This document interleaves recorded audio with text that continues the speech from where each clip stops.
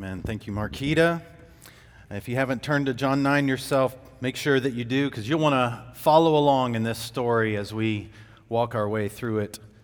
I remember growing up that one of the things I hated most was that moment in the morning when mom or dad would come in and turn on the lights. And you would roll over and cover yourself up and just groan, and don't act like you haven't done that or did that as a kid. You'd groan at the lights. And so one of my greatest joys as a father now of 5 is to be able to go in and flip on the lights and to see some of them joyfully waking up in the morning, but most of them, some of them, rolling over, covering themselves, hiding in that far nook of their bed because they don't want the light to come on. And we've all experienced that. When the light is turned on, when we've been in a movie and you come out and it's just so bright and you shield and you block yourself, you kind of want to go back in, or in the morning that you've done that. But there are other moments where you're desperate for the light and you're feeling your way around, you need to see something and you can't see it, and when the light turns on, you're so thankful because all of a sudden you can see that obstacle, that thing you're trying to grab. And both of those reactions are normal depending upon the situation. And as Jesus has already in John chapter 8 said, I am the light of the world, emphatically, in the language that he used, saying, I alone am the light of the world. Saying that with his words, he now in John chapter 8, in one sense, is kind of flipping on the lights. And there's going to be at one side of this entire story, their reaction is going to be like the teenager reaction in the morning at 6 o'clock when the lights flipped out. Just like, oh no, they can't, shielding themselves, rejecting it, saying, turn it off. No, that's not good. We don't want that. But there's going to be another reaction on the other side of that when the light is turned on, everything seems as it should be. And that they welcome it, and that they love it, and that they can actually see now for the very first time, both physically and spiritually. And so, as we are coming through this passage, I want you to see that.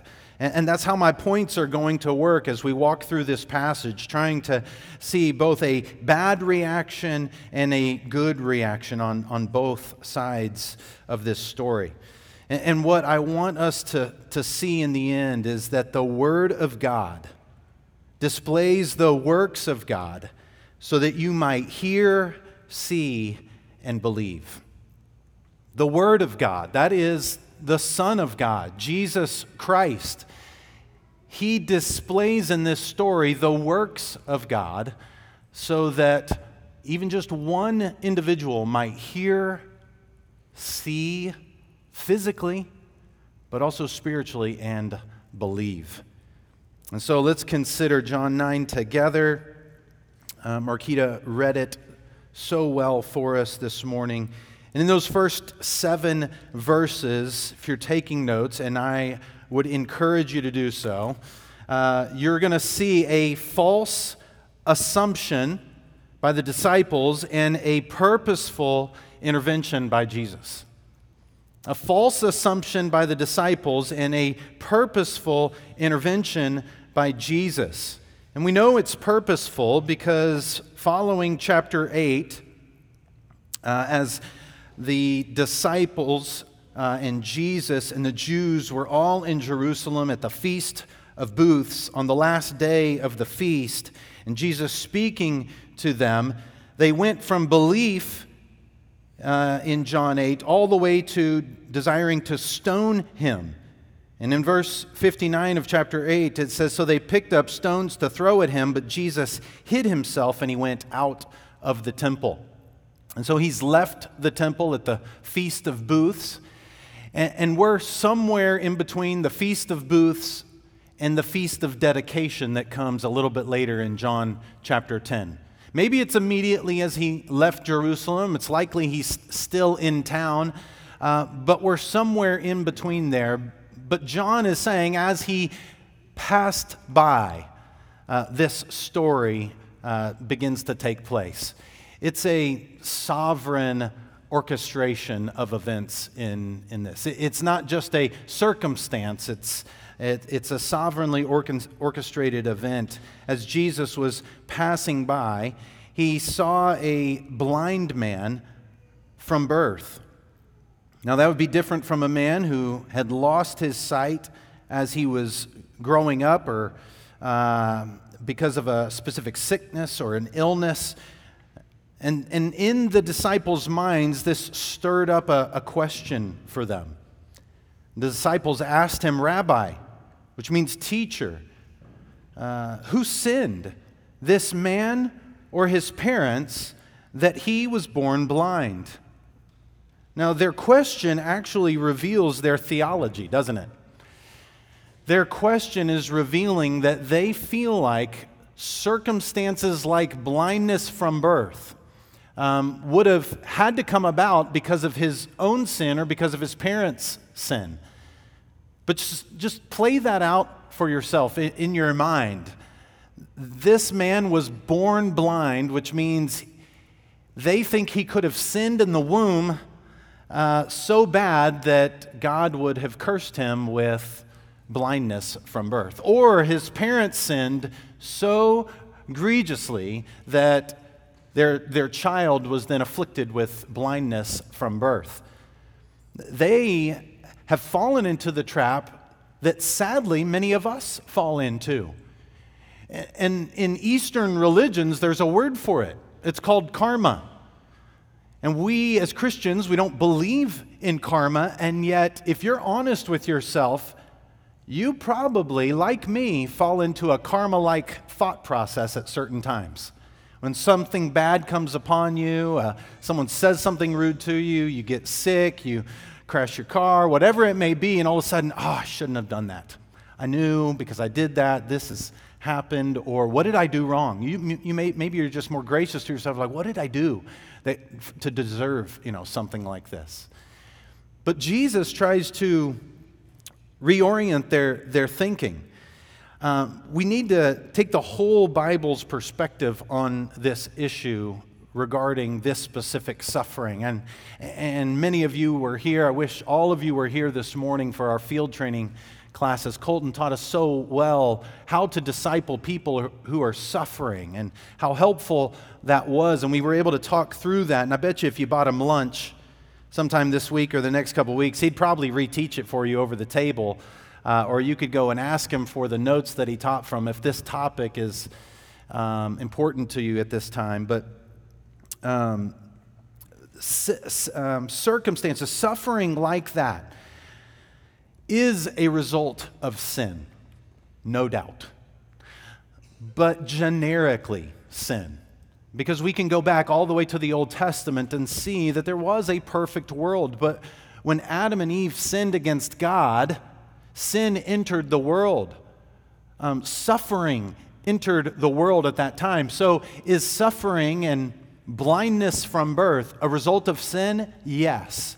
But not this man's specific sin. It goes all the way back to Adam, all the way back to the very beginning. Now, that doesn't mean that there aren't some aspects of suffering and consequence, Christian, that are because of your sin. There are natural consequences of smoking and abusing alcohol and living a dangerous life. There are certain consequences, and we talked about this morning. In either situation, whether sin is just the result of suffering is just the result of the fall in our life, or whether suffering is the result of sin in our life, the answer is to look to Jesus. If it's because of our sin, we do need to repent. We do need to turn, and we need to look to Jesus, who paid it all on the cross and rose from the dead and offers us a hope of eternal life with him. If our suffering isn't because of sin, then we still need to look to Jesus, who suffered perfectly, innocently on the cross for us, and again was buried and rose from the dead, offering us hope of eternal life. But Jesus says In this, he highlights their false understanding of this man's blindness, and he answers them in verse 3, "It was not that this man sinned or his parents, but that the works of God might be displayed in him." That the works of God might be displayed in him. Did you ever think that the suffering that you experience, that's not the result of any of your sin, but just the result of living in a fallen world, might be so that the works of God might be displayed in your life? Both for your good or others' good, or your belief or someone else's belief. It's a humbling thought to think. It's one that puts us in our place and will cause us later this week, when we face suffering of any kind, to consider, Lord, is this so that your works might be displayed? We can at least rest, Christian, in the truth of God's word in Romans, that he can work all things for the good of those who love him, even suffering. And yet Jesus says in this moment, this is happening so that the works of God might be displayed in him. That would mean then that suffering is the canvas for God to display his works. And most artists who are of any good skill, they take a blank canvas and they begin to make something beautiful on top of that. But what this scripture is teaching us is that, like we just sang, just as I am, a canvas that's not blank, a canvas that is riddled with sin and imperfection, and yet Jesus can take that suffering, take that sin, take that imperfection, and make it beautiful in that. Our suffering is just one of the canvases for God to display his works in us. And this is shown throughout the Gospel of John. We can think forward to a story you may know well regarding the death of Lazarus, where Jesus says in John 11:4 that this happened, the death of Lazarus happened for the glory of God, so that the Son of God might be glorified through it. Or we could think to this same situation. You could go read Luke chapter 13, verses 1 through 5, regarding the question of whether or not the Tower of Siloam fell on somebody because they were worse sinners than other people, and that whole idea, and Jesus does away with it. No, this suffering in this situation is so that God can display his works, and he says, in a neat way right here in verse 4, he says, "We must work the works of him who sent me." He invites the disciples who ask the question in on this and says, we must be about the works of him, which is God the Father, who sent me while it is day. The night is coming when no one can work. And here he reminds them of what he said earlier in John chapter 8, verse 12. "As long as I am in the world, I am the light of the world." It's that light flipping on, wondering what will the response be, either shielding and covering and rejecting the light, or embracing the light, living in the light, using the light. And Jesus is hinting at the fact that he's not going to be here that much longer with these disciples. It's daytime right now, and Jesus says we must be about the Father's work. But he was hinting at a time when he would die, when he would be buried, when it would be night in one sense for a moment, until he would rise again. And it would be during that period where there wouldn't be very much ministerial work going on, but until then there was to be work to be done. Jesus was to ultimately finish that greatest work on the cross. But then Jesus would rise. He would be with his followers for another 40 days, doing even more works. He would ascend to the right hand of the Father. and he would empower his followers with the very Spirit of Christ. And then they would be sent out to be then the light of the world themselves. They were to go out and to proclaim that Jesus is the light, and because of their faith in him, they now are the light as well. Jesus points this out in Matthew chapter 5, verse 14 through 16. That you are the light of the world. A city on a hill cannot be hidden. Paul understands this when he says in Romans 13, verse 12, that the night is far gone and the day is at hand. So let us cast off the works of darkness and put on the armor of light. There was a season where Jesus and his disciples were to be doing the works of God until he would die and rise from the dead. And we live in another season, another day, if you will, where we're to be doing the works of God. That greatest work, which is the work of faith that Jesus mentioned earlier, the works of Abraham that he did in John chapter 8, the work of faith. And so Jesus is encouraging them to be about his work. And so having said that, then in verse 6, he spat on the ground and he made mud with the saliva. And then he anointed the man's eyes with the mud, and he said to him, "Go and wash in the pool of Siloam," which John tells us means sent. And so he went and he washed, and he came back seeing. For the very first time, this man came back seeing because Jesus purposefully, intentionally passed by and intervened in this man's life, not only so that he could have physical sight, but as we read earlier, so that he could have spiritual sight. One of the things I want to note just about Jesus' intervention in this moment is that we've never seen him act like this before. We've never seen him take dirt, spit in it, mix it, knead it together, and anoint anyone's eyes for healing. In fact, it's pretty consistent that Jesus doesn't use the same two forms of healing when he does so, lest anyone think I can do the same thing afterwards and bring about the same result in anyone else's life. Because it's not about necessarily how the man was healed, but who healed him is the most important question. And yet, even in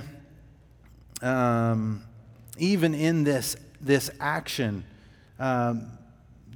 what Jesus does here alludes to Jesus as he declared in John chapter 8 with that, both the I am statement of I am the light of the world, but also the I am statement in chapter 8 and verse 58. Truly, truly, I say to you, before Abraham was, I am. Jesus had declared to be God. And there's almost a sense of Jesus proving that he was God by going all the way back to creation and taking the dust of the earth as God did in creation and breathing life into it to create man. Now Jesus here is taking the dust of the earth again and mixing it with his spit and mixing it together and anointing this man's eyes to reverse the effects of the fall that have been plaguing this man since birth.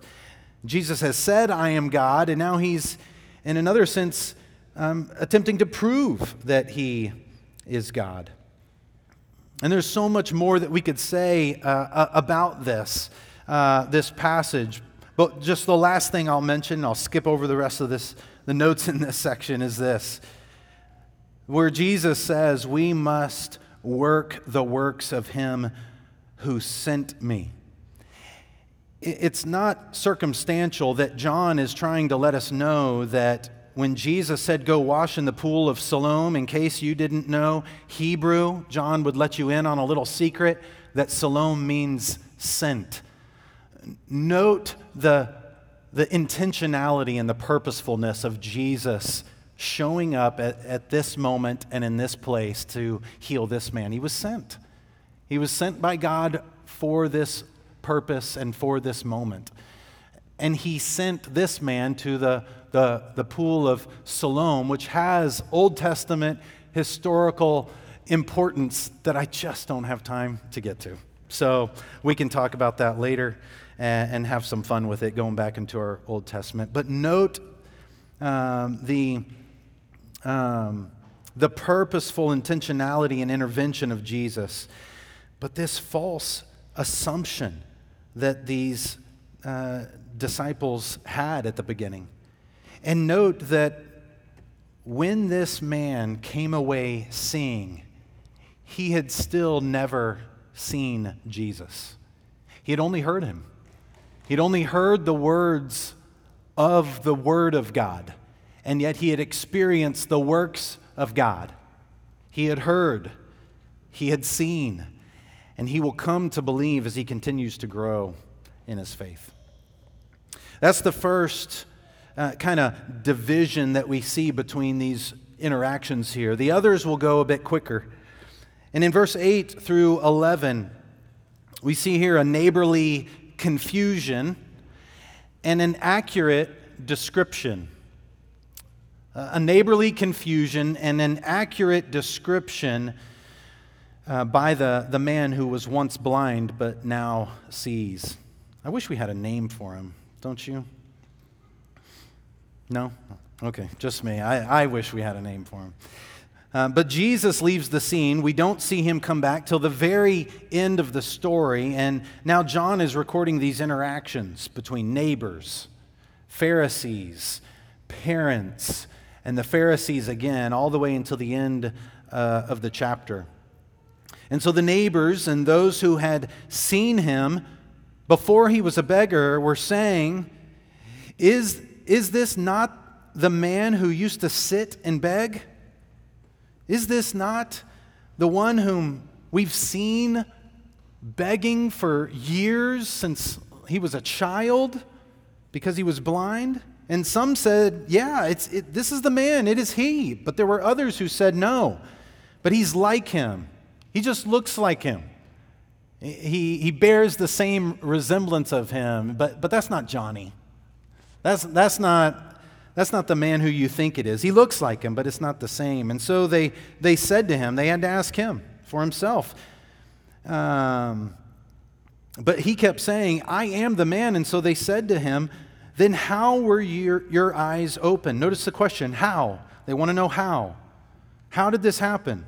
And he answered. And notice his answer. Notice his description of Jesus. The first time he speaks. The man called Jesus made mud and anointed my eyes and said to me, go to Siloam and wash. So I washed and received my sight. And they said to him, where is he? And he said, I do not know. There is in this confusion among the neighbors of whether or not this is the man or this isn't the man, and finding out there that it is the man, they want to know who did this and where is he. On the other side of that, you've got, and let me just say that's understandable. I mean, to have seen this in a man and now to see this in the man and to think that's not the same person, you know? You've been there, done that. You've seen a transformation of an individual, and like, there's no way that's the same person. Or seen a spiritual transformation in someone's life, and you hadn't seen them in a few years, and all of a sudden they love the things that you love as a Christian, and they hate the things that they once did, that you once did too, as a non-Christian, and you're like, there's no way. What happened in your life? They don't know how to make the sense of that, and that should be the case. It should be the case of physical healing and circumstances, physical circumstances in someone's life, but that should also be the case spiritually in someone's life. That someone is so changed by their faith in Jesus through repentance of sin that they're unrecognizable, and it confuses people of whether or not they're the same person. And yet on the other side of that, we have the man and his accurate description of Jesus. Again, he's not seen Jesus. Maybe he's heard stories while he's been begging over the past months and years as Jesus' ministry has ramped up. But it doesn't say that we have any real interaction with Jesus up to this point, according to John at least. And so up to this point, his description of the person who healed him is simply Jesus, the man they call Jesus.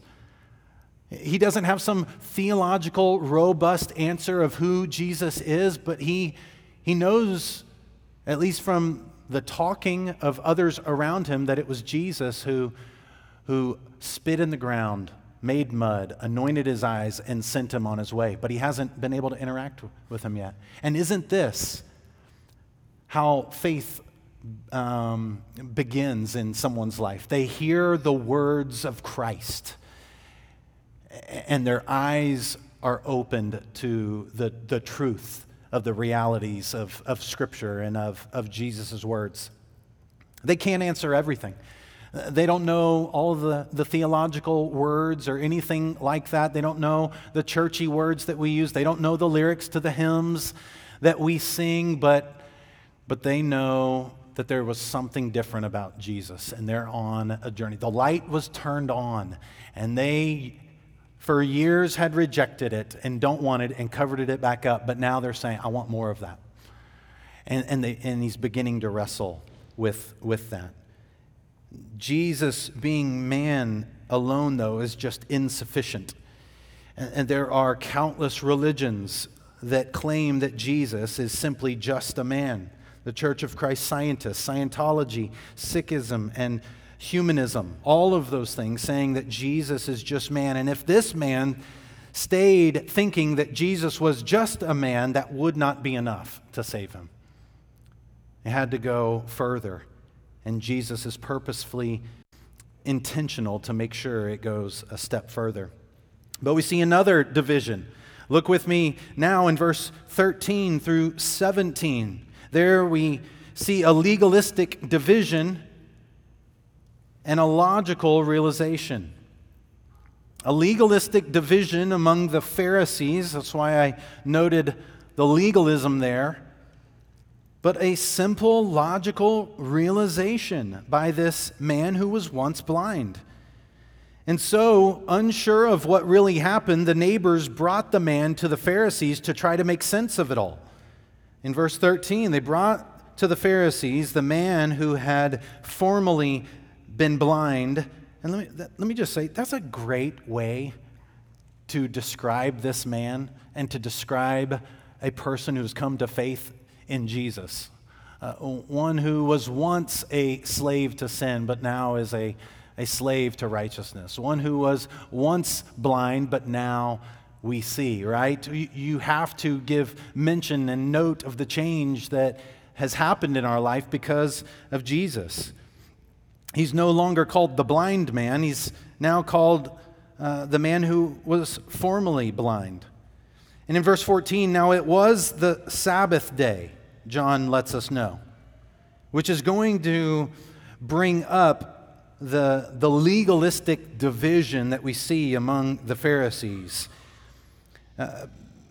And this isn't the first time, and chronologically, it won't be the last time, but 7 times in the Gospels, Jesus intentionally, purposefully heals or moves or works on the Sabbath to stir up the legalistic Pharisees and their wrong view of the Sabbath, to prove that he is God, to prove that he is not held sway by their extra additions, their oral traditions that they've added to the law. Jesus is not confined by those things, and he attempts to prove that by healing and working so many times on the Sabbath. And so when John says that now it was the Sabbath day when Jesus made the mud and opened his eyes, he is letting us know that these Pharisees are going to have certain problems with that. Number one, he's making mud, which they had added to the Sabbath laws and saying that making mud or bricks or kneading bread like that is just too much work to be done on the Sabbath day. That's enough. So there's one strike. Healing on the Sabbath was the second strike. But 3 strikes and you're out. And he's anointing this man, which again, as a part of their oral tradition, was too much for them. And so the Pharisees again asked him how he had received his sight. What did they ask him? How? Consider, everyone is caring, at least at first, about how this happened, how he had received his sight. And he said to them, for the second time he's now reporting, and in speaking with lawyers, you may know that one of the things that they are trying to do in court with a person on the stand is ask the same question 20 different ways to get you to answer it differently. Another way, to show that you're not a trustworthy witness. And yet it is amusing just to read this man's answers and how similar they are through the entire thing. He doesn't know a lot, but he knows what happened. I was once blind. This man, Jesus, made mud, anointed me, sent me to the pool, and now I see. I don't know what else to tell you, but that's what happened. And so he relays the facts. He put mud on my eyes, and I washed, and I see. But he's getting simpler. He's getting faster at telling what happened, isn't he? Some of the Pharisees said, this man is not from God, for he does not keep the Sabbath, or he at least doesn't keep the Sabbath according to their extra additions to their oral law. And so there's some that saying, this man Jesus, he could not be from God since he's breaking this Sabbath law. But others said, well, how can a man who is a sinner do such signs? Okay, let's say he's not from God. Well, then if he's not from God, then he's a sinner like all of us. And how can a sinner do such things like this? So there's at least division even among the lawyers, the Pharisees, this legalistic division that is arising even among their own groups of uncertainty of how this happened, who did this, and how this man Jesus could have done this if he's not from God. And as a result of their division, it says in the end of verse 16, there was division among them, and so they said again to the blind man, what do you say about him, since he has opened your eyes? And here's where we see this man's logical realization. Again, he doesn't know much. He's never met Jesus. He's never sat in a field training class or a worship service to be able to hear more about Jesus like that. But he's realizing, sitting and listening to these Pharisaical arguments, that one side of the division has got to be right. Yeah, you're right. I mean, for him to have been able to heal me, he must be from God, which means he's a prophet.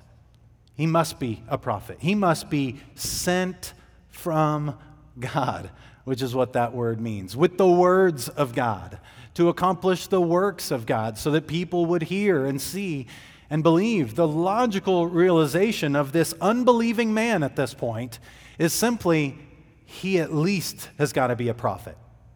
He's gone from man to now prophet, from a simple human to someone who has been sent from God. And you can see this man is growing in his knowledge and understanding of who Jesus is, while as the light was flipped on, while this other side of things is continuing to want to reject the light and want to get further and further away from it.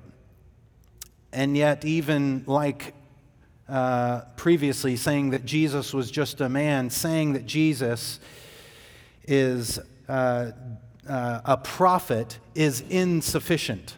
For there are other religions, specifically Judaism and Islam, that say that Jesus was a prophet, but they do not say that he was God, or specifically the Son of God. and those views of who Jesus is, simply because he said he was more than that, are insufficient for salvation. They do not describe true faith. And so it continues. And it's here, after the Pharisees were divided, that they go to the source, the parents.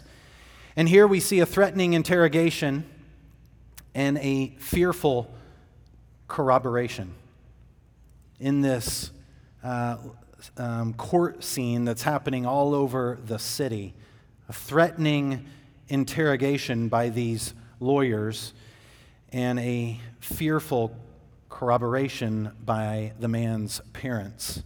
In verse 18, the Jews did not believe that he had been blind and had received his sight until they called the parents of the man who had received his sight and asked him, "Is this your son, who you say was born blind? How then does he now see?" They went to the source and asked him straight up. And in verse 20, his parents answered, "We know that this is our son and that he was born blind, but how he now sees we do not know, nor do we know who opened his eyes. Ask him. He's of age. He'll speak for himself." And so they corroborate and say, yes, this is our son. Yes, he was born blind. Yes, he now sees. But we don't know how, nor do we know who. We find out from John that the reason they say that is in verse 22. His parents said these things because they feared the Jews. For the Jews had already agreed that if anyone should confess Jesus to be the Christ, he was to be put out of the synagogue. Therefore, his parents said, "He is of age, ask him." They were willing to corroborate as long as it wouldn't cost them anything. But as soon as it was going to cost them something, they pleaded the fifth, if you will, in this court scene. They said, "We don't know. I can't answer that question." Which, when you just really consider it, it can't really be true. That they don't know how it happened. They don't know even who was done. Maybe they don't know all the details about it, but nor did their son, who was willing to at least speak the truth about those things.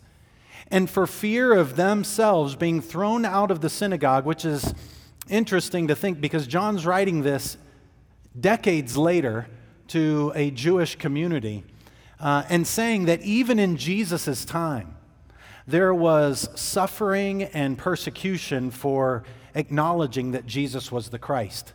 So was true when John was writing decades later at the end of the first century. And so is true 2,000 years later for us. For acknowledging that Jesus is the Christ and following him, there is certain consequences, certain sufferings that we will have to endure, certain persecutions at different times and in different ways. And Christian, let us not fall into the trap of only being willing to acknowledge a relationship with Jesus like these parents were willing to acknowledge a relationship with their son when it cost them nothing. But as soon as it cost them something, they said, "We don't know. We don't want anything to do with that." When you're faced with a question about your faith and who you think Jesus is and what it means to be a Christian in this world and those kinds of things at school tomorrow, at work, with family members, and you get to that moment where being a Christian is easy up to this point, but then saying that you believe that just seems bigoted and arrogant and ignorant to the world around you. Don't be fearful and fall away like these parents did, but press in and trust that Christ is good enough. Even if you don't know all the answers, Be willing to acknowledge that and walk in the truth and trust the Lord in moving ahead. We need to be able to do this as well. We need to be able to trust the Lord, not fear being put out of the synagogue, or for us being put out of one group or out of one family or out of even a job if we confess Jesus as Christ. Take it from the Apostle Paul, who was put out of plenty of synagogues. Just read the story in the book of Acts. Consider what Paul says, that of having been put out of many synagogues, says in Romans chapter 8, verse 38, that nothing will be able to then separate him from the love of God in Christ Jesus. Though he may be separated from a building or separated from a people, nothing would separate him from the love of Christ. Or consider Jesus' very own words, where he uses this same word regarding fear and urges his followers in Matthew chapter 10, verse 28, "Do not fear those who can kill the body but cannot kill the soul. Rather, fear him who can destroy both soul and body in hell." We continue on. We get to verse 24, where the Pharisees are unsatisfied with their own division. They're unsatisfied with the parents' answers, and so they come back to the man again. And we find an unbelieving condemnation of the Pharisees, followed by this amazing conclusion of the man who was once blind. An unbelieving condemnation and an amazing conclusion. In verse 24, for the second time, they called the man who had been blind and said to him, "Give glory to God." It's not necessarily stop and praise God and honor him, but essentially saying, remember, God is watching you. You're standing before God. God is the judge. Give glory to God. They say to him, "We know that this man is a sinner." Speaking of Jesus. And he answered, verse 25, "Whether he is a sinner, I do not know. But one thing I do know, that though I was blind, now I see." Again, what an example of humility. I don't know all the answers. I don't even know who he is. I've never even seen him, but I know that I was blind, and I know that I see. Christian, this is your testimony of all of the contradictions that people want to throw at you. You have this. I was a sinner, dead in my sins and trespasses, but now I've been made alive in Christ Jesus our Lord. Ephesians 2. And so they said to him in verse 26, "What did he do to you?" Again, what? "And how did he open your eyes?" Verse 27, he answered them, "I have told you already." So getting sick of it a bit, I think, probably up to this point. "I've told you already, and you would not listen. Why do you want to hear it again? Do you also want to become his disciples?" Which was essentially a slap in the face to these guys, as they will show, we would never want to be a disciple of this man, this sinner. We're disciples of Moses, they go on to say. They reviled him, saying, "You are his disciple, but we are disciples of Moses," as if that were better. Even though Jesus said in John chapter 5, if you listened to Moses, he was actually speaking of me. If you were a true disciple of Moses, you'd be a true disciple of me, Jesus said in John 5, if you remember. But we know, they say in verse 29, that God has spoken to Moses. But as for this man, we do not know where he comes from, which is funny because earlier they said, we do know where he comes from. We do know what town he comes from, and we don't like it. But now they say, we don't know where he comes from. And the man answered, "Why? This is an amazing thing. You do not know where he comes from, and yet he opened my eyes." To him, it's like I said earlier, a logical realization. He had to come from God. "He opened my eyes," he says to them. We know that God does not listen to sinners, he says. He's now teaching them. We know, including himself with them, which was probably an assault to them as well. We know that God does not listen to sinners. But if anyone is a worshiper, or could be translated fearer of God, and does his will, God listens to him. Never since the world began has it been heard that anyone opened the eyes of a man born blind.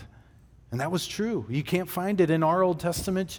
There may be some traditions of that potentially happening, but what this man says is true, and these Pharisees couldn't argue it. There's been no historical reflection like that. If this man, speaking of Jesus in verse 33, were not from God, he could do nothing. But he did something, so he must be something more than just a man. And they answered him, "You were born in utter sin, and would you teach us?" And they cast him out. It was like this man was attempting to try to turn, like shaking the light switch. Like, do you guys not see this thing? Do you not see this light that is showing us who the Messiah is, who the Son of God? Do you not see this? He's attempting to teach them, even though he's still yet not come to a full realization of who Jesus is. This is the common grace at work in this man's life, all the way to the point where Jesus enters the scene again in verse 35 and following, where here we see a gracious revelation and a faithful confession. A gracious, purposeful, intentional revelation of Jesus to this man who has a faith-filled confession. Verse 35, Jesus heard that they had cast him out. And if you too are cast out for your faith, he'll hear about it as well. For it'll be under his sovereign allowance and even purpose to work it for good. Jesus heard that they had cast him out, and having found him. Again, this man had a certain knowledge and experience with God, but he had yet to come to saving faith in Jesus. And Jesus went out of his way to find him. For this is the business of Jesus. He left heaven and came to earth to find us, to seek and save that which is lost, to turn on the lights so that all those who were God's children would repent of their sins and believe in him. Jesus found him. What intentionality, what purposefulness. And we can see this in our lives as well. An intentionality to find us wherever we were at.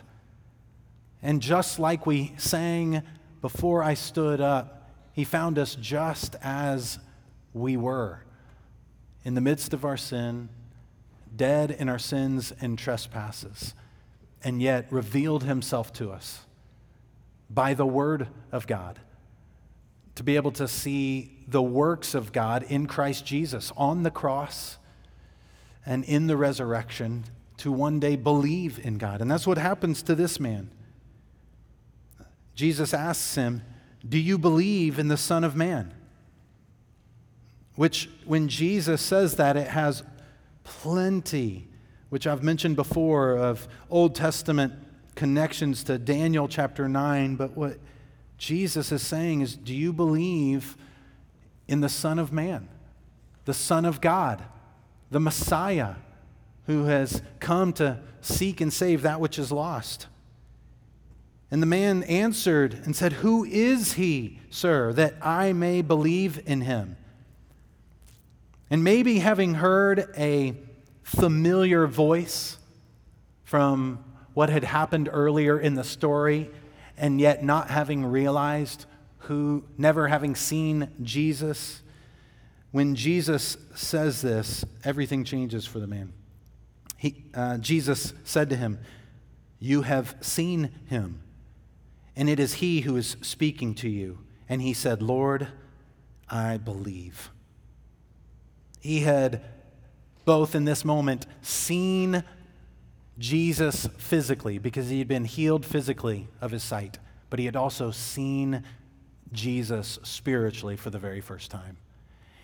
And in that moment, he has the shortest, simplest confession that we could probably find. Lord, God, Savior, I believe. Which is why when Paul tells us in Romans chapter 10, verse 9, for those who have heard and those who have come to understand and those who have come to believe, if they confess with their mouth that Jesus is Lord and believe in their hearts that God raised him from the dead, they will be saved. In this moment, this man confesses with a heart full of faith and is saved, and he worshiped him. And yet on the other side, though the lights went on for this man and he embraced the light and went towards the light, on the other side of that, there's that whole other group that though the lights went on, they wanted no more of the light. In verse 39, Jesus said, "For judgment I came into this world, that those who do not see may see, and those who see may become blind." And when this was all happening, others were around. The Pharisees were near him, it says, and they heard these things, and they said to him, "Are we also blind?" And Jesus said to them, "If you were blind, you would have no guilt. But now that you say we see, your guilt remains." And so we have just a simple question and a simple response here. When the light, who is Jesus Christ, is turned on in your life, and the truth and reality of who Jesus is and what he has done is presented to you, what has been, or what is your response today? Is it one of rejection and shielding and rolling over and making excuses and coming up with contradictions and not wanting that, or wanting it up until a certain point until it would potentially cost you and then not wanting it anymore? Or when that light of the revelation of who Jesus is and what he has done on the cross and in the resurrection is flipped on for you, have you embraced it? Gone towards it, knowing that that light was brought to you intentionally, purposefully for your salvation? And are you still then walking in the light as he is in the light? When the light is turned on, a judgment is happening, a division is happening, and there will be some who shield and reject, and there will be others who want to receive it and move towards it. And the question before you is, which side of these arguments throughout this story are you on? And to be on the side of simple faith in Jesus, it doesn't take perfect church attendance. It doesn't take a history of giving to the church. It doesn't take a theological degree. It doesn't take you knowing a bunch of churchy words. It doesn't even take you having a pretty good moral record up to this point. It simply takes you believing what has been presented to you this morning, that Jesus is God, specifically the Son of God, who left heaven with God to come live here on this earth and to live the life that you couldn't live and to die the death that you deserve, ultimately rising from the dead, conquering sin and death so that you could have life in his name and eternal life with him forever in heaven. Why wouldn't you simply say, as the light has been flipped on this morning, "Lord, I believe"? Let's pray. God, would you help us? For those of us who have believed, would you keep us? Would you keep shining? Don't ever stop shining the light of the gospel into our lives. Don't ever let us stray from the light back into the corners where the darkness is tempting. Lord, keep shining. Keep shining the gospel as we read it each and every morning, as we gather together on Sundays to sit under it and to sing it and to pray it. Keep shining the Word of God into our lives through the people of God as we gather together throughout the week. Lord, open our eyes to continue to see the works of God, both in Christ but all around us, that we would hear and see and believe.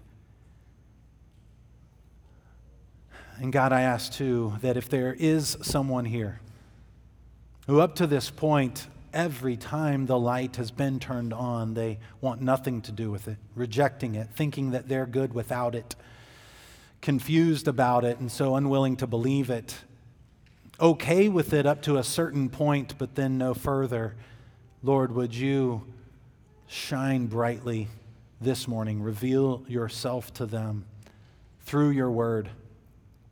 Let them see the final, ultimate work that was accomplished on the cross and in the resurrection in Jesus Christ. And Lord, I pray that as you came and found this man, that you would find them today and that they would respond, Lord, I believe. And having believed, Lord, would they stand now with us like the man that was once blind and worship you for the very first time. Lord, help us in these things. We ask and pray in Jesus' name. Amen.